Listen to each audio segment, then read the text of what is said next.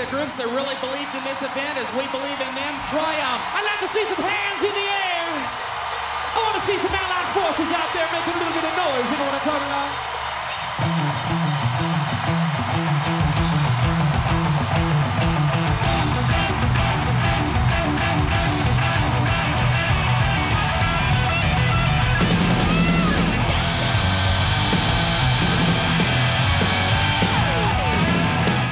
Hello, Allied Forces, and welcome to this podcast celebrating Triumph's performance at the US Festival 40 years ago.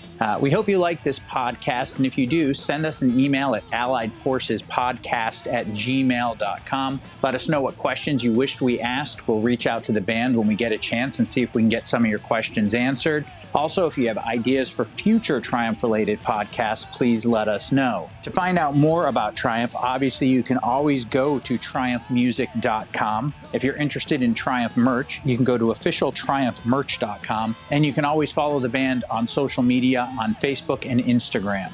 We're going to start this off with a question for Triumph's bassist extraordinaire, Mike Levine. How did you first hear about the US Festival? Oh, gee. We first heard about the US Festival when our agent, long lost and still beloved Troy Blakely, called and said, Steve Wozniak's doing this great big gig and he wants you to play on it. And now we'll hear from Gil Moore, the drummer and vocalist of Triumph. It sounded very unusual, of course, because it was being promoted by not one of the major concert promoters. It was Steve Wozniak from Apple Computers. So the first question I had is, well, there has to be a pro involved in this.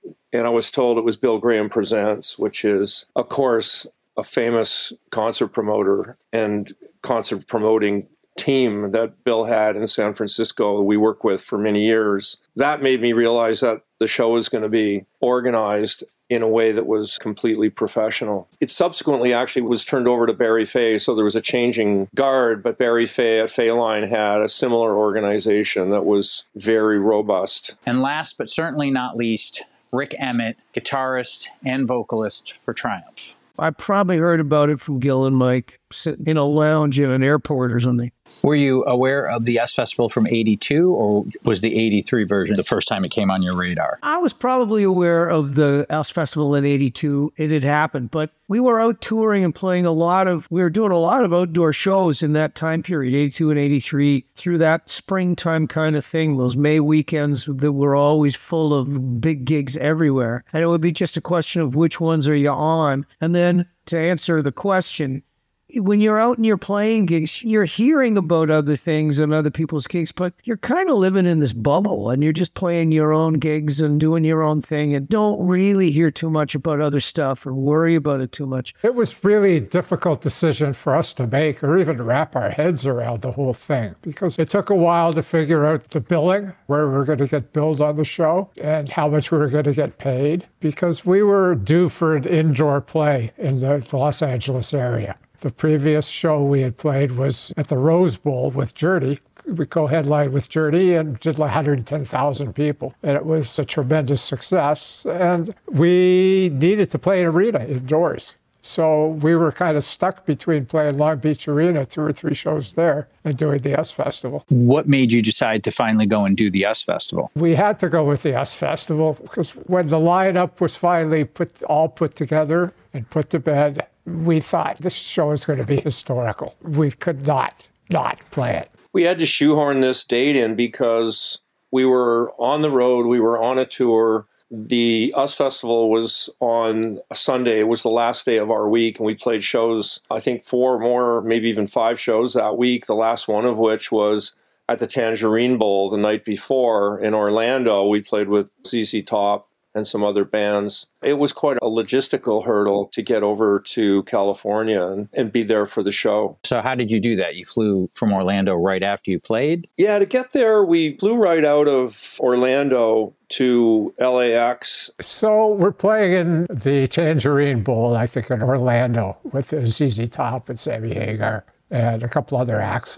And the next day, we're playing the US Festival on the other side of the continent. And in order to make it work, we had to move our slot up. We switched places with Sammy because we were playing after him to playing before him so we could make the flight. because there was only one flight you could get that would get us to the West Coast on time, or in time, I should say. So we rushed off stage, played an incredibly short set, went right into a limo with our stage clothes on, changed in the limo. That was the most challenging thing, was three of us changing in the limo. It wasn't a super stretch or anything. So that was rough on us. Got to the airport, made the plane. We flew with our guitars. I believe the guitars came along with us, and slept on the plane or did whatever we did. I really don't remember. I just remember arriving at the motel outside of San Bernardino, I guess, in the dark, and going to sleep.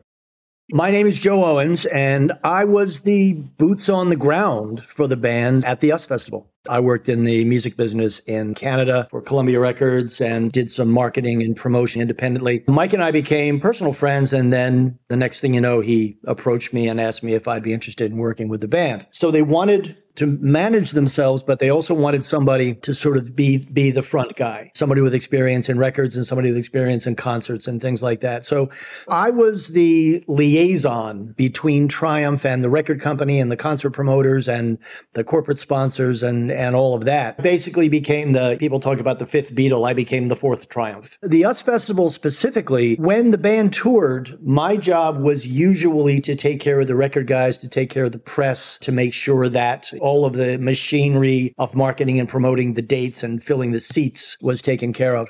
But in this particular case, there was a gig in Florida. And so the guys went down, they did the gig in Florida, and that's where the road manager, who normally would be the guy who would take care of the guitars and the backstage access and things like that, he was in Florida. And so I became this sort of advanced man, road manager, marketing and promotion, PR guy, everything rolled into one for the US Festival. So I went out a few days early and got the lay of the land, met with the promoter, met with the production people, and essentially sorted out what the guys would be doing, where they'd be doing it, when, what the schedules were, and all of that. So I became the road manager along with being the marketing and promotions tour guy. In the days before the US Festival, when I got out there, it was in many ways unbridled chaos. What I did when I arrived was the most important thing was to make sure that all of the functional aspects of the date for the band were in place. My job was to make sure that all the logistics were looked after. Normally, the band would arrive with their trucks and their guitars and all of their own stuff. For that particular gig, though, because they were coming from across the country, they showed up, Rick and Mike showed up with guitars. And Gil actually played on a rented kit. I met with the right people who knew what was going on with the gear, because if the gear's not right, nothing's right. And what problems did you have, if any, in getting everything set up? There were some problems getting everything set up because there were 10, 15 bands all talking to the same guys about the same stuff. So it was challenging to make sure that the fine details got looked after. The production was great. I mean, in terms of what they were doing, it was a monster production. And we've all seen the documentaries about Woodstocks and what nightmares those things can turn into. But this was a well-produced gig, but it was just getting face time with the right people. It's one thing for the drum kit to be there and set up. It's another thing to make sure that all the cymbals are in the right places and those kind of things. So some of the challenges were just competing with the sheer number of bands and production managers and details that those guys, the production staff, had to worry about to get it done. And then on top of all of it, that was just the gear. And then all the other things, backstage access and passes and who goes where and who does what. Just a sheer volume of information and data. And remember, that wasn't computer time. We weren't all running around with iPhones in those days. You said band got in, they flew in, and you took them to a motel. These bands that are playing this massive festival, they were staying in a motel, not even like a hotel? When the band got in, I took them to the place they were staying. And again, some of the details are foggy, but they were basically motels and sort of small hotels. This was not downtown LA. We were out there, San Bernardino County. It was like a motel, like a Howard Johnson's kind of thing with a nice little pool. And everybody was sitting around the pool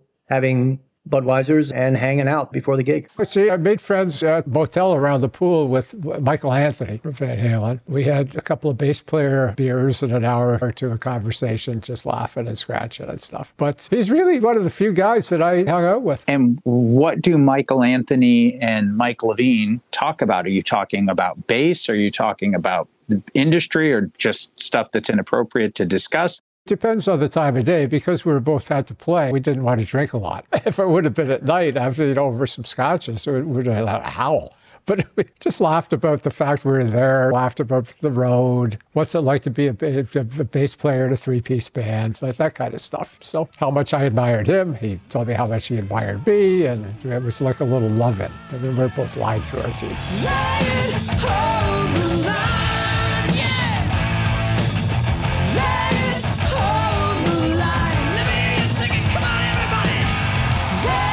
I'm John Roberts. In Canada, I was better known as J.D. Roberts. I was the co-host of the New Music program. I was also one of the original VJs on Canada's music channel, Much Music. And I went to the US Festival with Mike, Rick, and Gil on Memorial Day weekend, 1983. I was sort of embedded with the band because we were doing a special on them for the New Music. I joined up with the band at a local hotel in San Bernardino. I think it was a Holiday Inn. We all stayed there, which is where the helicopters would land to take the bands out to the US Festival venue. And I remember we had been hanging around the pool and our turn came to get on the helicopters. And so the band and I got on one helicopter. My cameraman got on another helicopter with a couple of guys from the road crew.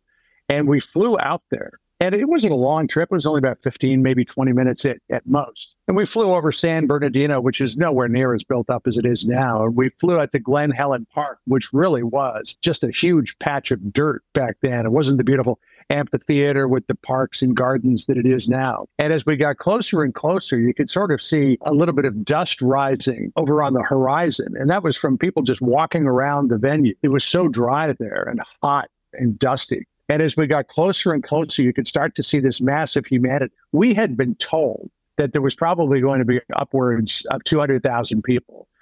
They were saying, oh, maybe we could get to 1 million. I think they were trying to project this as being another Woodstock. So we got there, and there was probably 250,000 people in the crowd. And the helicopters kind of swung low around the crowd as we came in before landing. And it was just awesome to see that mass of humanity that was out there to see all of these bands. Well, I don't like being in helicopters for any reason, and this was no exception. So my first thought is, why am I in a helicopter when I don't want to be in one? But of course it was necessary. Flying in, looking down, people were just literally a sea of ants. There was so many people there. It was breathtaking. It was hard to imagine that many people for any kind of music concert. So we're in the middle of the desert, right? But there's some hills there. I wouldn't call them big mountains, but there's some hills. And we come up over this hill, and there's like a city of people down below us, this massive amount of humanity. And we kind of looked at each other and went, uh-oh, fellas, what have we done here? I think it probably was my first time in a helicopter, yes. And that certainly was the mind-blowing moment. Was you're in the helicopter and you're flying in and you're going over, you're seeing all these cars parked and stuff. And then you fly over the actual venue and you can see hundreds of thousands of people. And that's a bizarre thing. Like, to look down, it's surreal to realize, oh my God, there's people that are 3/4 of a mile away from the stage and they're in a crowd. And you're going, that's a pretty big crowd. So that also gives you a little bit of, whoa, now you're getting adrenaline. Now you're going, oh boy. This is an enormous crowd. And we went, well, yeah, the more the merrier. All we can do is go out there and have fun. And the crowd will have fun right along with us. So you land, what is it like backstage? Like, what do you do before the show? So exit chopper, go to the Triumph compound. Everybody had their own compound, which was draped off and cordoned off. We had a couple of trailers, food and catering and the whole 9 yards. So we just kind of hung out. There was a tent, like a hangers-on tent that was enormous. There's a couple of mini press conferences that went on, but we just kind of kept to ourselves. So the backstage area was incredible. The stage was incredible. Every aspect of how we were treated was incredible.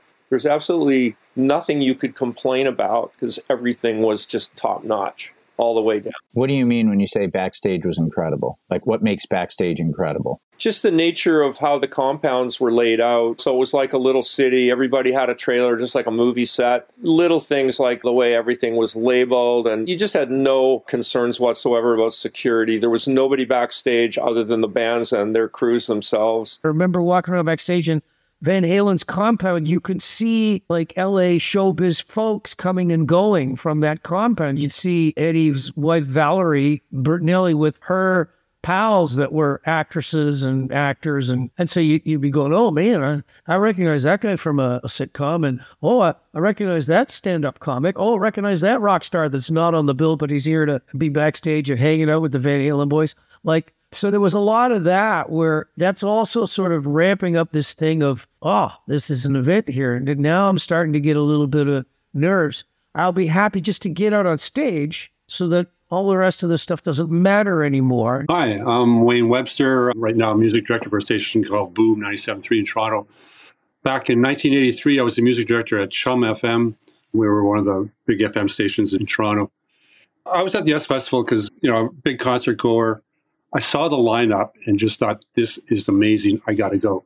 So when you go to the festival during the Sunday, I guess it was, I run into Joe Owens, who was the stage manager for Triumph. And he's like, well, someone dropped out. Do you want to come and hang with us for real?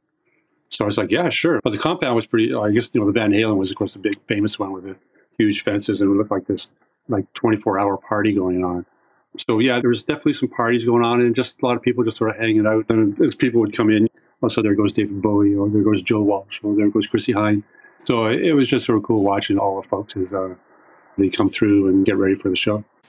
And given the scope of the magnitude of the gig, I don't know that all the bands were like Triumph, but like I said, we were particularly kind of wanting to be game ready. So we just wanted to kind of keep to ourselves, keep cool, and warm up as much as we could so that when we went out on stage, the fingers would fly and the voices would work. And that was our mindset. Gil and Mike and Rick kind of described their attitude going into it as they wanted to win. They said they went back into their trailer and it was warm up and get ready and kind of prepare for the show. Did you see any of that? And in a way, it feels like there was a nervous tension, excitement. If so, did you experience any of that? The way that I have always seen the band, and they were like this at the US Festival as well, is that Rick tends to be, for the most part, the nervous Nelly. Mike is always worried that things are going to go off all right and that the band is going to sound good. And Gil's just kind of like, well, it's another event and I'm going to focus on what I do with the band. So Gil's always more chill than the other ones are, but Rick is always the one who's the worrywart. And it's probably to his credit because Rick always performs amazingly well. Anytime I've ever seen him in concert, I've never seen him miss a note. And they didn't that day at the US Festival. It wasn't the typical Triumph show because the typical Triumph show was all lights and explosion. This was in the middle of the afternoon. And so you didn't have the supporting technological pieces of it, the lasers, the light show, the flash pots, but the musicality was as good as I've ever seen it from those guys. I think for Gil, especially, he liked the band to be in its own environment with its own lights and its own special effects and be on his own drum riser. But I was more of a mindset of, hey, I liked outdoor shows because you didn't have all those things. Sometimes you're playing in the daylight and it was just going to be you and your tunes. And I thought that was good. I liked that. Just my songs and my guitar playing. And so I don't think the other guys had quite the same amount of devil-may-care insouciance about playing something like that. Yeah. There was a little bit of concern. We just looked at each other and said, hey, we just go and play our asses off. It doesn't matter whether we have pyro or whether we're playing in the dark and have all our lights and stuff. We're a really good band. We're good musicians, and we have great songs, and the fans are going to love us. We've played daylight shows before and done very well with them as well. So we weren't really afraid of it, so to speak. But Gil was okay without having pyro, knowing that Gil says you can never have enough pyro? Well, that was one of Gil's motto was you could never have enough pyro. There's no such thing as too much pyro. But in all seriousness, during the daytime, pyro, not so much. Pyro is more an indoor, in darkness phenomenon. But the band was well known for having this insane light show with special effects and pyro and all that. And that kind of was part of the presentation. Did you feel exposed or were you nervous about going on there without all of that? And I mean, that's kind of like a safety net that you always had. Well, we were always, from the very outset when we started Triumph, we wanted to be theatrical and we wanted to have sort of a cinematic kind of landscape view of what we were doing that would somehow incorporate our music just perfectly and transition our audience from just listeners to kind of almost participants, if you will, like being drawn into the production. That was the idea. So yeah, when you strip away all that and you play outdoors during the daytime, it's a different equation altogether. However, what my perspective was going in to that environment is where the press would frequently say, oh, these guys have such a massive show. It's not about the music, it's about the show. And then we had other press reviews that would be the opposite, that was like, wow, this is great music and these guys are phenomenal musicians, but also what a great show. So we had both edges of that double-edged sword shot at us, I'll say, sometimes from the press. But going out there kind of naked, like an outdoor show in daylight, I looked at that as a litmus test for what kind of band are you. So if you can go out and have nothing, it'd be like playing indoors in an arena and just turning on white lights or the house lights and having absolutely zero. If you can get the audience fully engaged without anything, that's a great thing, a great feeling for a band to have. The great thing about Triumph was we could do both. And I think the US Festival was a kind of a vindication in ways where critics would say, oh, Triumph, all sizzle, no steak. And it was like, well, all you're getting is the steak of the band playing live in the daylight here, and it works. It goes off pretty good. And we didn't get hammered and tanked backstage like some of these other guys did before they got out there. So we actually had a pretty good day. Had a pretty good show. And were you warming up backstage, or what was your attitude?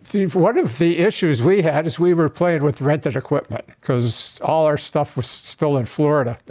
So Gil couldn't try out his drums that Tama had supplied for him. I couldn't try out my Ampeg amps that Ampeg had supplied, and Rick couldn't try out his Marshall amps that Marshall supplied. So it was kind of, we had a little bit of the heebie-jeebies about that and what's going to happen when we walk on stage and turn everything on for the first time. So that was most interesting. But yeah, we had a warm-up room, warm-up trailer that we could go in and blast away if we wanted. So in your compound, there was actually a warm-up trailer for you to like make noise and get ready? I would call it more like a tuning room. Triumph was very focused, and we didn't go around partying with other bands or glad-handing backstage. We were kind of focused on more like a sports team. We were thinking we got to win the game. That was kind of our mindset. So we weren't about partying. We were about how are we going to really do a great show for our fans, getting ready for game time, warming up, making sure, like we did vocal warm-ups. The guys did warm-ups on their guitars. I did drum warm-ups just on pillows and stuff backstage. We tried to be game ready. So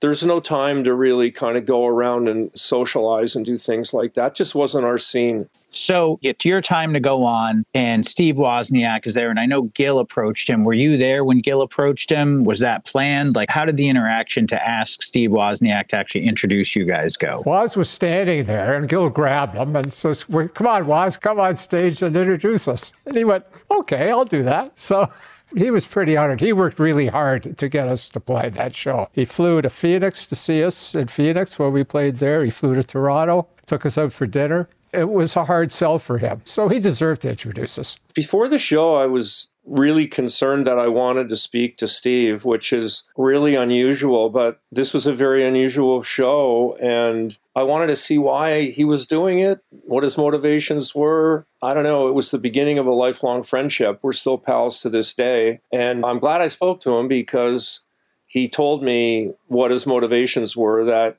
he had been really lucky, in his words, with Apple computers, in the fact that he invented the PC, as we all know now, and he'd done very well for himself, and he just wanted to have really a big party and bring people together. So his concept of us was really global. Like, he talked about wanting folks as far away as Russia or the Far East to connect with the music that was being played in California. And he had various ideas on how to do that. It was really a unique approach, I'll say, to having inspiration for a concert. It was intriguing to me. I'd never heard anything like it before. And now that I've known him all these years, I realize like he has a lot of ideas that are outside the norm, things that other people don't think of. So this isn't really much of a surprise if you really know Woz. So he famously introduced you. I think you were the only band he introduced. How did that happen? Well, Joe Strummer from The Clash had badmouthed Steve, which was, I thought, ridiculous because he went down the road of, oh, this is a corporation or something. He said nothing to do with corporations. This was Steve's money. Had nothing to do with Apple Computer. It had nothing to do with profit motive. Steve had no interest and no intention to make a profit on the US Festival, and he didn't. So he was really giving back. Joe Strummer portrayed it as if it was the opposite, that he was somehow manipulative, which was ludicrous. So I sort of came to his defense in the press and said, no, that's not what this is all about. This is a guy trying to give back who loves music. He's a huge music fan, and he wants to bring people together and unite people through music. So he's doing a very good thing. Maybe resonated a bit with Steve, and we chatted about it a few more times. He became kind of a very good friend of the band. He came to Metalworks. He came to our 8th birthday party in Toronto. We maintained a friendship for many, many years, right up until today afterwards. But I think probably the press conferences that were held or the various PR events leading up to it probably sparked something. It also might have been the fact that I was probably the only musician that actually inquired, like, why are you doing this? What's your motivation? Tell me more about this show, what you have planned. So I think the fact that I had an interest maybe was different. So it might have sparked that relation. Steve brought us on stage, so that was a nice touch, and said that we were the band that believed in them the way they believed in us, which was pretty cool to know when went on that there was that feeling coming from him. One of the groups that really believed in this event as we believe in them, Triumph. So after Woz introduces you, what is it like on stage as you're getting ready to play?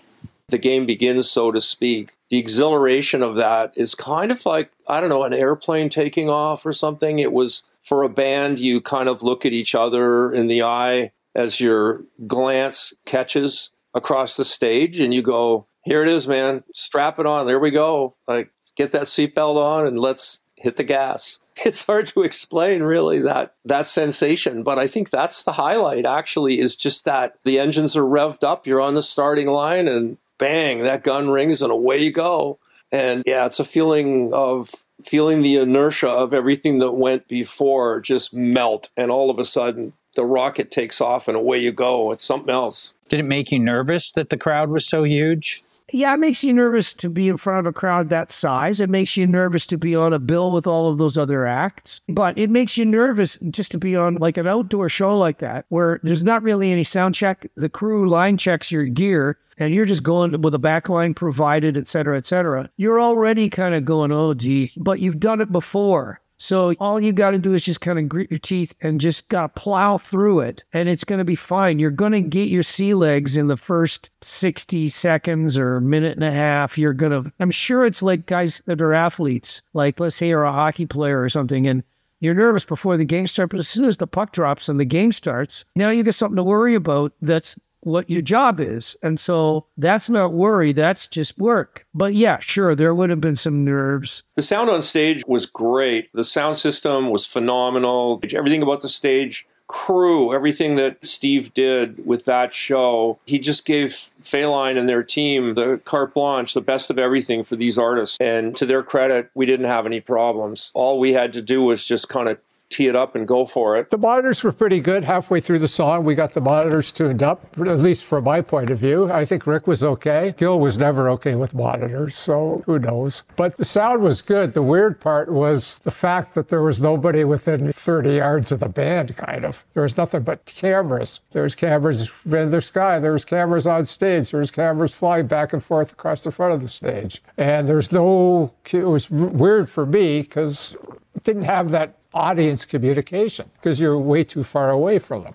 So for me, I realized this is a TV show, so you just play to the cameras is what you got to do and not worry about it. Then I was fine. It's like you're standing in front of a jet engine. When you're playing outdoors at the US Festival, you're hitting a chord and it's coming out of the PA and it's drifting away and on over the hills and over the people. And you don't really get, you might hear like, whoa, you're not really feeling the intensity of a crowd reaction because they were such a distance away behind the barricades and stuff that it was almost inconsequential. I felt like I was playing for the cameras. Like there were all these cameras that were on dollies and on arms. And so that's what I felt like I was doing was I'm just shooting a video here Now, that's a different kind of energy than playing for an audience, which is not to say that I didn't run out and run along the ramps. And there were moments where I would play something and look out and there'd be eye contact with some folks and they'd be doing something and going crazy. But generally speaking, you're just up on stage and you're a long way away. You're kind of going, okay, well, I would turn and be playing with Mike or turning and playing with Gil. And there was more interaction between the guys in the band than there necessarily was with the audience. It was beyond belief how big that audience was. And from the stage, you really couldn't see the back of the audience. Like your eye went out over the horizon, you'd kind of see the main front of house sound. And then behind that, you'd see, like I said, a delay towers. And then behind that, you'd see the audience. The audience being that far away from the stage, when you'd ask for a response and get them to yell, you couldn't hear them. Like I say, no interaction between the band and the audience other than you'd look out and there'd be hands in the air and people's mouths are moving. So the first song we played was Too Much Thinking, and it never made it to the DVD because someone in the sound truck didn't record it for some reason. They had some technical glitch, so it kind of vanished into the ether. I think the story goes, somebody forgot to press the record button in the recording truck, or they were just having technical difficulties, and that's what they used to cover up the technical issues they were having. Fact is, that song we couldn't use the song. There was only bits and pieces of it, or half of it, that actually got recorded. So for the purposes of this recording that you're actually listening to, we pulled a version of Too Much Thinking off a bootleg record. So I hope you enjoy it, because we sure didn't enjoy listening to what they recorded for us at the S-Fest.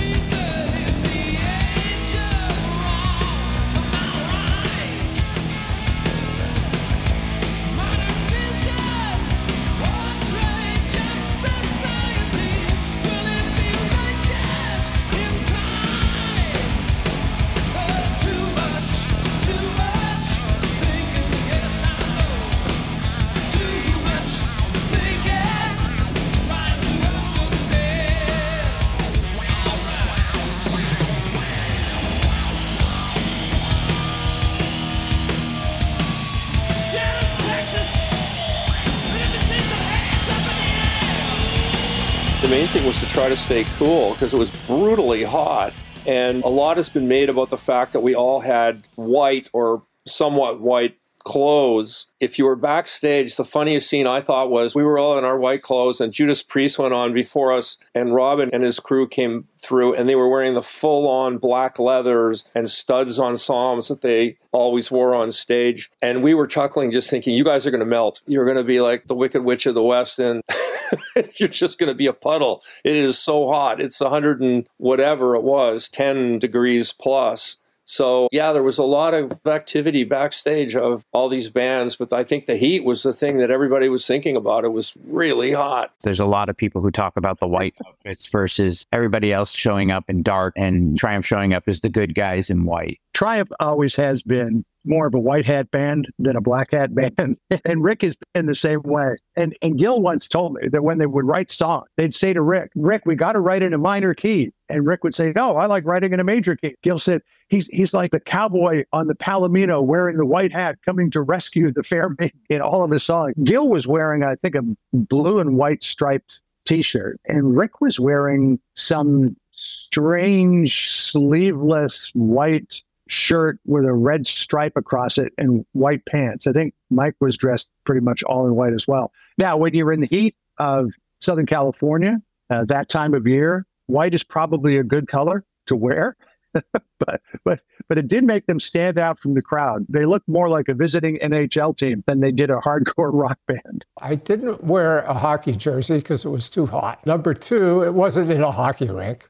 So that's kind of silly to wear a hockey shirt at an outdoor show. However, I think I wore a University of California t-shirt, I believe, which was a basketball shirt or one of the teams or something. There was a number on it, I believe. The heat really didn't bug me. It was hot, mind you, but there was good air conditioning on stage. So it really didn't trouble me, but Rick and Gil, Rick, because he had a lot more responsibility, he had to sing, he had to play a lot of guitar solos and move around. And Gil, it's a very physical job being a drummer, so he had problems with the heat, but more, I think that those two guys had more problems with the dust, because that's what I had a problem with, was the dust rather than the heat. It's once the dust gets in your nose and your mouth, you start to sound like I sound right now, like you've got a cold and your sinuses are all blocked up. There was not much you could do about the dust because it just kept on coming. So you just had to keep going and keep drinking water and swallowing the dust or spitting it out or whatever.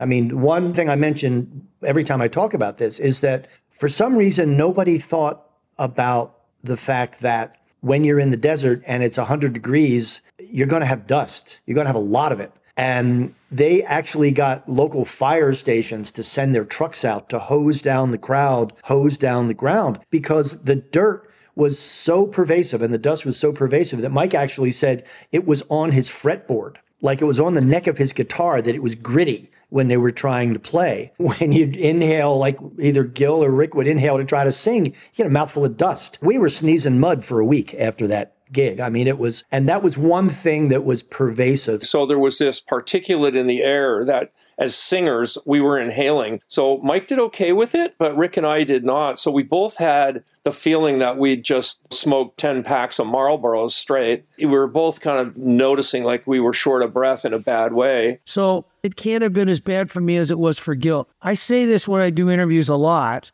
and I'll say it again here. To be the drummer in Triumph was an incredibly hard gig because he sang half the tunes. Never mind playing all the drums. And Gil was one of those kind of drummers where he liked to go, he didn't like to go boom, whack, boom, boom, whack, boom, whack, boom, boom, whack for too long before he would go boom, whack, boom, boom, whack,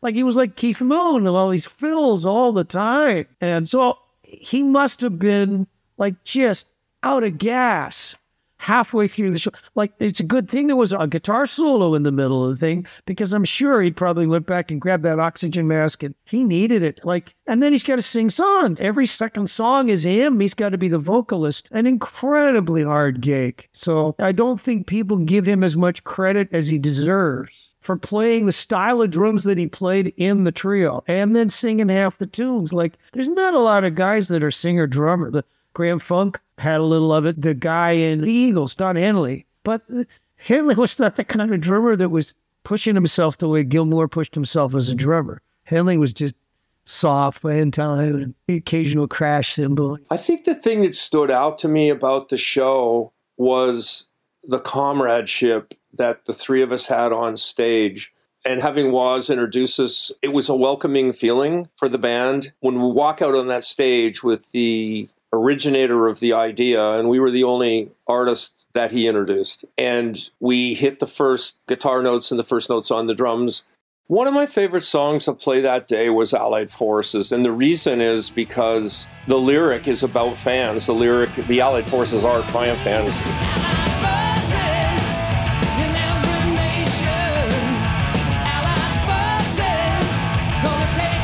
But so right in front of the stage was tense. But as you moved out, because there were 300,000 people there, so as you moved out to the crowd, it became a little more chill. But when the band gets on stage, you have to, is the gear going to work? Is the PA going to shut down? Is everything going to be okay? Is Rick going to forget the words halfway through the song?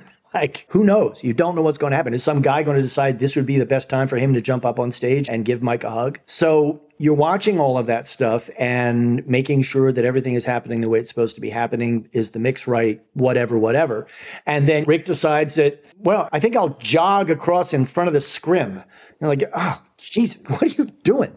And so then he comes back and then he sits down. And one of the most extraordinary moments at that whole gig was when Rick decided to sit down on the lip of the stage and play classical guitar. And it was magical because here's all these people and screaming and yelling, and it just stopped as Rick was like playing this beautiful classical piece and then jumped back on the stage. Let's talk about your solo, because your solo is kind of one of the iconic moments of the event. And it's you in front of 500,000 people alone. There's no fear going into that. Okay, well, if you put the question to me about being solo in front of 500,000 people, it makes it sound like I should be afraid. If I had any common sense, I would be afraid. But the truth of the matter is that when you're in that moment and the set has reached that point, I've got all of my stage juice running through me, and I've got all of my sort of cocky arrogance of being a rock star and being a show-off guitar player kind of thing. And I'm going to be able to carry that moment. I may not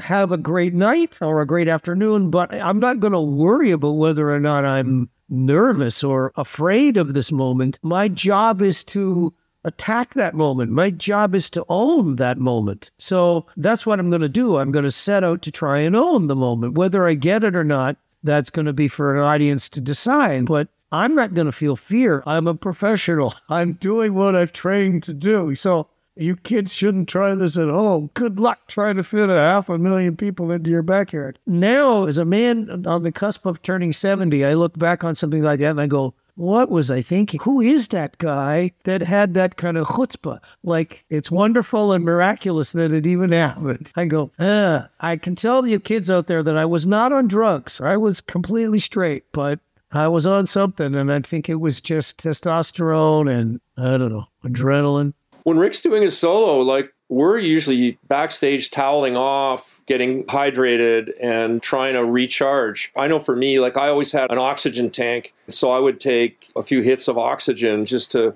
really feel more energy and so on, because playing drums and singing has always been very taxing. If the songs are energetic, it's a lot easier if you're doing a ballad and you're playing 2 and 4 kind of slowly and that sort of thing. But up-tempo songs, and I sang a lot of up-tempo songs, you're kind of doing double duty, I'll say. Well, I was trying to catch my breath and recharge my batteries and get out there and have energy, just like we were at the starting gate again. So Rick didn't have a whole lot of time for guitar changes. So the famous Ackerman guitar, which looks pretty much like a Les Paul that he used so much on stage, was the key instrument for this. And he walked down off the stage, put his feet on the catwalk, which was just below the stage where some of the cameras were set. And he sat down and he played his typical acoustic piece. And I don't think that the crowd knew what was about to hit them. But Rick is just such an accomplished player, and he is just such a beautiful guitarist, not just technically, but musically as well, that the crowd sat there and watched and appreciated everything that he did. And then, of course, he starts launching into the burning part of the solo. But it's a little bit of a surprise for some people who were expecting nonstop rock, for somebody to sit down on the stage and play classical music. But Rick can pull it off. And then now when you see guitarists like Slash with the song Anastasia, where there's that beautiful acoustic piece that begins that song, that was a real signature for Rick. And I think a lot of other very famous guitarists have adopted that style.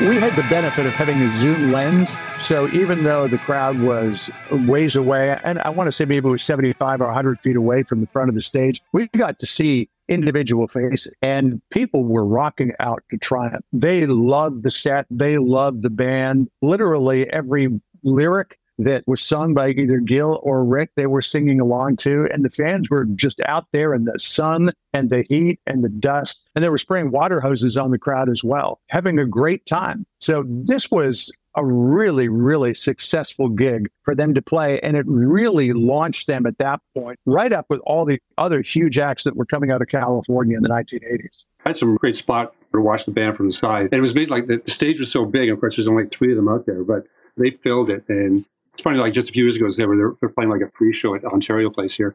And then all of a sudden, here they are in the middle, smack dab, with the Scorpions, Van Halen, and Judas Priest, and Ozzy. So seeing the Toronto boys knock it out of the park, because they were on that day. Like it was just you can tell that they were pumped, and they were having just a great time out there. And you can't really see the audience, but they were so into it. It was one of those magic days.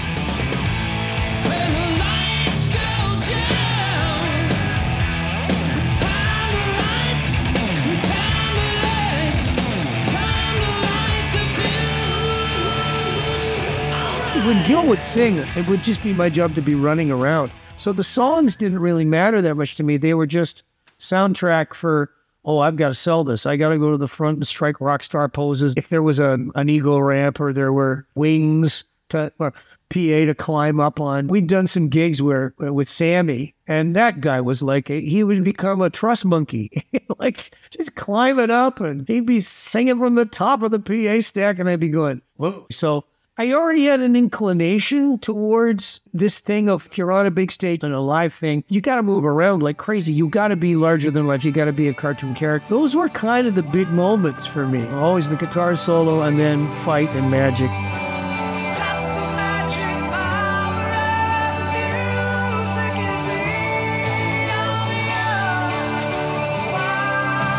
Was there a song or a moment that was really poignant to you or stood out to you? I can't think of anything that was overly special, only because the whole set was special. Just being there was special. So I think probably the most enjoyable, to use the word poignant is okay, I guess, but I think that we pulled it off and we knew we did. We played great.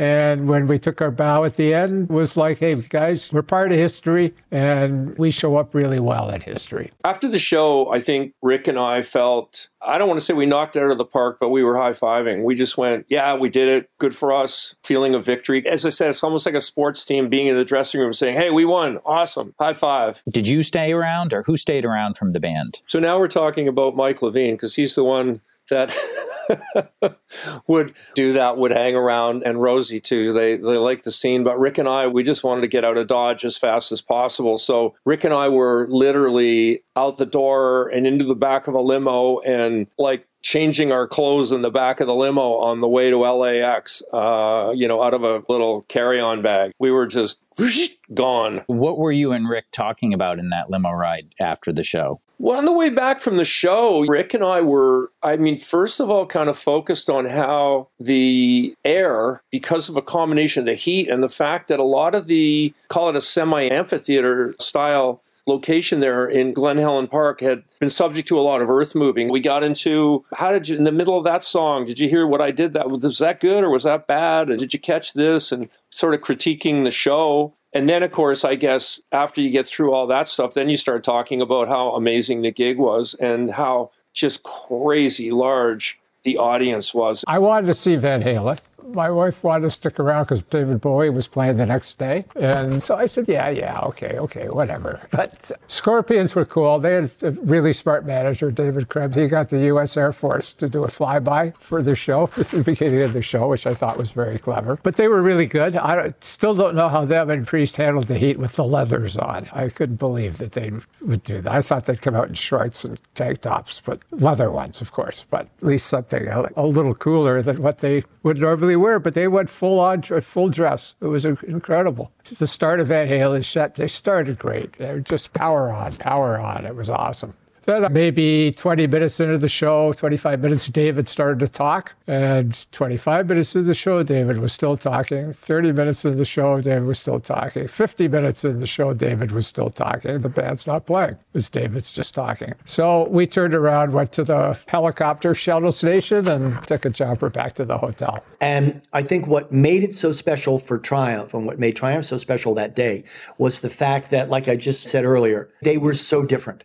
they had such a different posture, and it wasn't leather, and it wasn't heavy, and it wasn't dark, and it wasn't angry.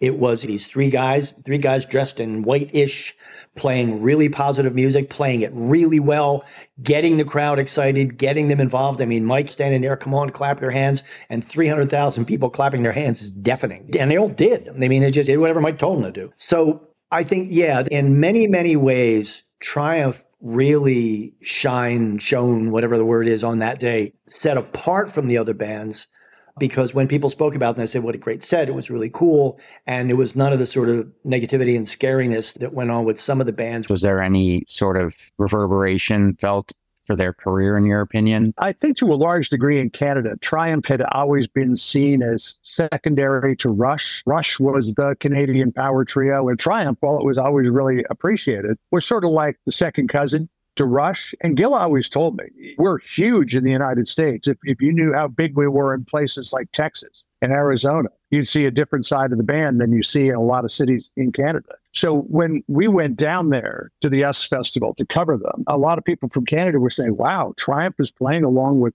Ozzy Osbourne, Scorpions, Quiet Riot, and Van Halen. How do they get on that bill? And they got on the bill because of the fact that Wozniak was a big fan of Triumph, but musically as well. People really, to some degree, have not given Triumph their due. When you go back and you listen to some of their most famous songs, Magic Power, Lay It on the Line, Hold On, those are terrific songs. To this day, every time I play Magic Power, my wife says, and she grew up in the late 1970s and 80s, she says that was my favorite song when I was in high school. So Triumph, to some degree, in Canada was an underappreciated band. But when people got word back home that they had been on this enormous stage with all of these other headliners, I think there was a new respect for the boys. There really was a sense of pride that I had for watching not only Triumph, the band, but watching one of my best friends, Gil Moore, and a couple of guys that I'd gotten to know, Rick and Mike, up there on stage, just killing it in front of that crowd. That Canadian bands could leave it all on the stage, just like any other headlining act, whether it be a British headlining act or an American headlining act, that they could play with the big boys. It wasn't the Canadian Football League against the NFL. It was a level playing field,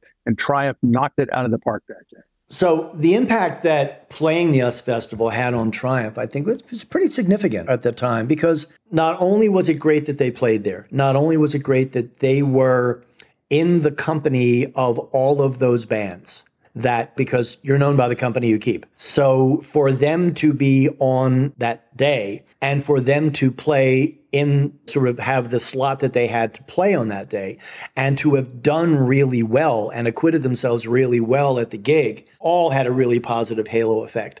The gig itself had a good history because, again, that can sometimes be a problem.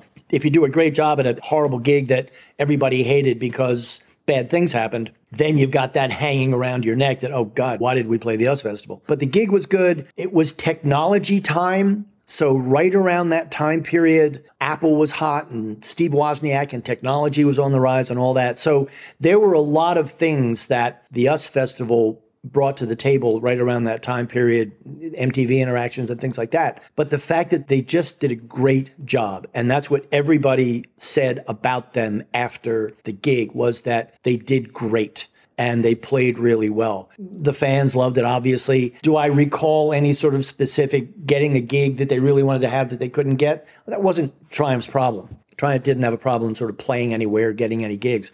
It just was another notch in their belt, and a good one, but not because they were there, but because they did such a great job when they were there. That was, I think, the most important thing. And it was the halo effect of, did you see Triumph at the US Festival? They were incredible. They stole the day. I didn't think when we finished playing, I knew we went over well. I knew that part with the audience. I didn't think that we probably were going to go over any better or any worse than anybody else, to be honest with you. It's one of those things you can't tell until later, and other people make that decision for you. Triumph is one of those bands that, and they were huge in Texas, and I think it sort of woke a lot of people, not just in Toronto, but in Canada, and going, they're one of our bands. Like, what's going on? Like, how come we're going down in the States and stuff like that? And I think it sort of opened up a lot of people's eyes saying that this band is that good. And of course, it became, this huge band that you couldn't ignore. And of course, they wrote some great songs, just worked great for radio. Triumph, I think, will always be remembered is one of the biggest bands to ever come out of Toronto. We have Rush and Triumph. But from a rock standpoint, there's not many rivals to what they have done.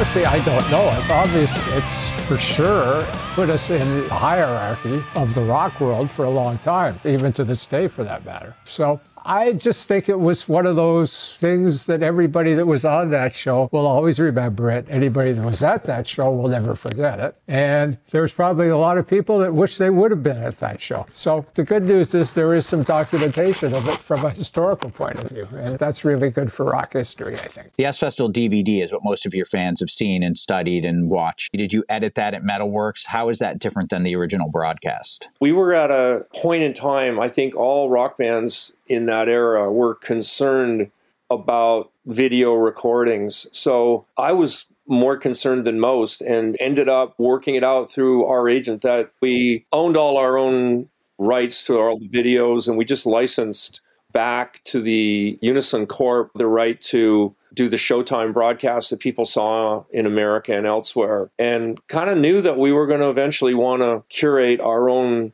little mini documentary or DVD on that day because it was going to be special. We brought everything back to Metalworks and had it archived for years, and that's how we were able to produce the DVD and the CD that came out, and that was a good decision at the time. How much does the DVD version differ from what was broadcast that day? Is it the same footage, or did you guys make your own edit of that footage? The DVD that we produced went back into the edit bay, and I can't remember how different it may or may not have been from the broadcast, but we had all the individual cameras as well as the director's cut and all of that. And the guys were able to, I think, take a new lens into that performance and produce something that was a little more custom from a Triumph perspective. Most of this will be listened to by the hardcore, fanatical Triumph fans, but for someone who's just hearing about Triumph or something, what exactly is Metalworks? Metalworks has been a fixture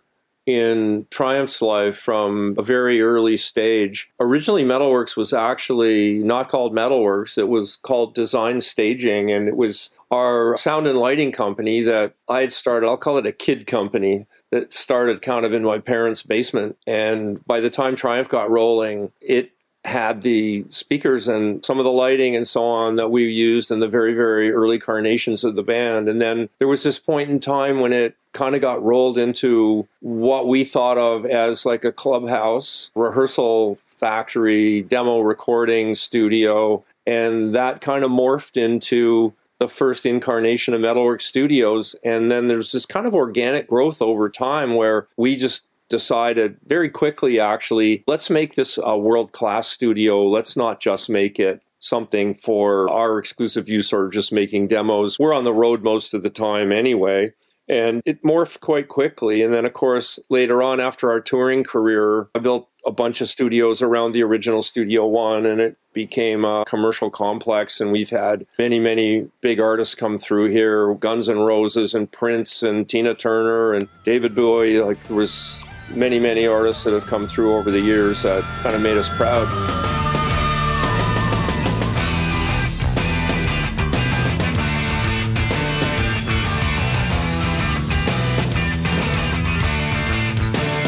I think what makes the S Festival so special is that it was really the first big festivals after Woodstock. There were a lot of other smaller festivals after Woodstock, but nothing like the US Festival. And the fact that it was bringing together all these huge bands like Van Halen and Bowie and The Clash. Who else was there? Flock of Seagulls, INXS, all the new wave bands of the day. It brought together these huge acts in one place and did it in sunny California, which always has a way of attracting more attention than if it were held in nothing against Iowa. But if it were held in the middle of Iowa, it probably wouldn't have attracted the same attention. And the fact that the co-founder of Apple Computer was the guy who was behind the whole thing, I think gave it more cachet than it might have had if somebody else had been behind it and if it were somewhere else. This was just the biggest gathering of bands that there had been since 1969 in a huge venue like this. And I think that's probably why people look back on the S Festival as really being a seminal moment in the history of rock and roll. I think I always knew this show was going to be very impactful in our career arc because I could just sense it. I could feel it coming. I definitely couldn't say that with any certainty, oh, this is going to be the biggest show in American music history for the next 20 years or something, or the biggest show since Woodstock, or there wasn't that sort of certainty.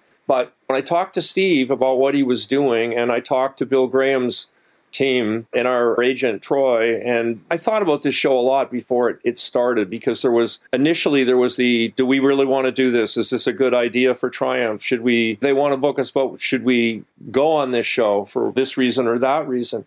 And when I became convinced we should do the show, the big part of it was I thought the show had a potential to be a landmark rock festival for that era. And it turned out it was. And those memories stick with you. So 40 years later, it's just almost like being there again. I can feel the same way I think about the show that probably fans were that were there. It's just we were looking north, they were looking south, or we were looking east, they were looking west. We were all there at the same time. We all felt the same things. It was quite an experience. I think there's a self-evidence that sort of exists when you watch something like that. I can't imagine how a fan, or even somebody who was not even a fan, but they were just a bystander, a casual observer, I think they'd watch something like that and go, man, it must be fun to be in a rock band. That must be a crazy, exhilarating, wonderful thing to get the chance to be able to do that. And it's a real gift. Like, you're lucky, you're kind of blessed that you get to be somebody that does that for a living and has those moments like an US Festival moment. In amongst all the other kind of great moments that you get as part of your career, you get a surpassing moment like that one. And my God, there was cameras there, and we edited this thing together. And so I would hope that people kind of come away from it and go, wow, that must be fun. That must be awesome. Well, from a legacy point of view, I would say that the US Festival has got to be in the top 1 or 2. You can't not have it there. And what would it be in competition with? That would be a good question, too, because there's a lot of memorable shows that were kind of important that we played on. I guess US Festival would have to be number 1 on the legacy chart.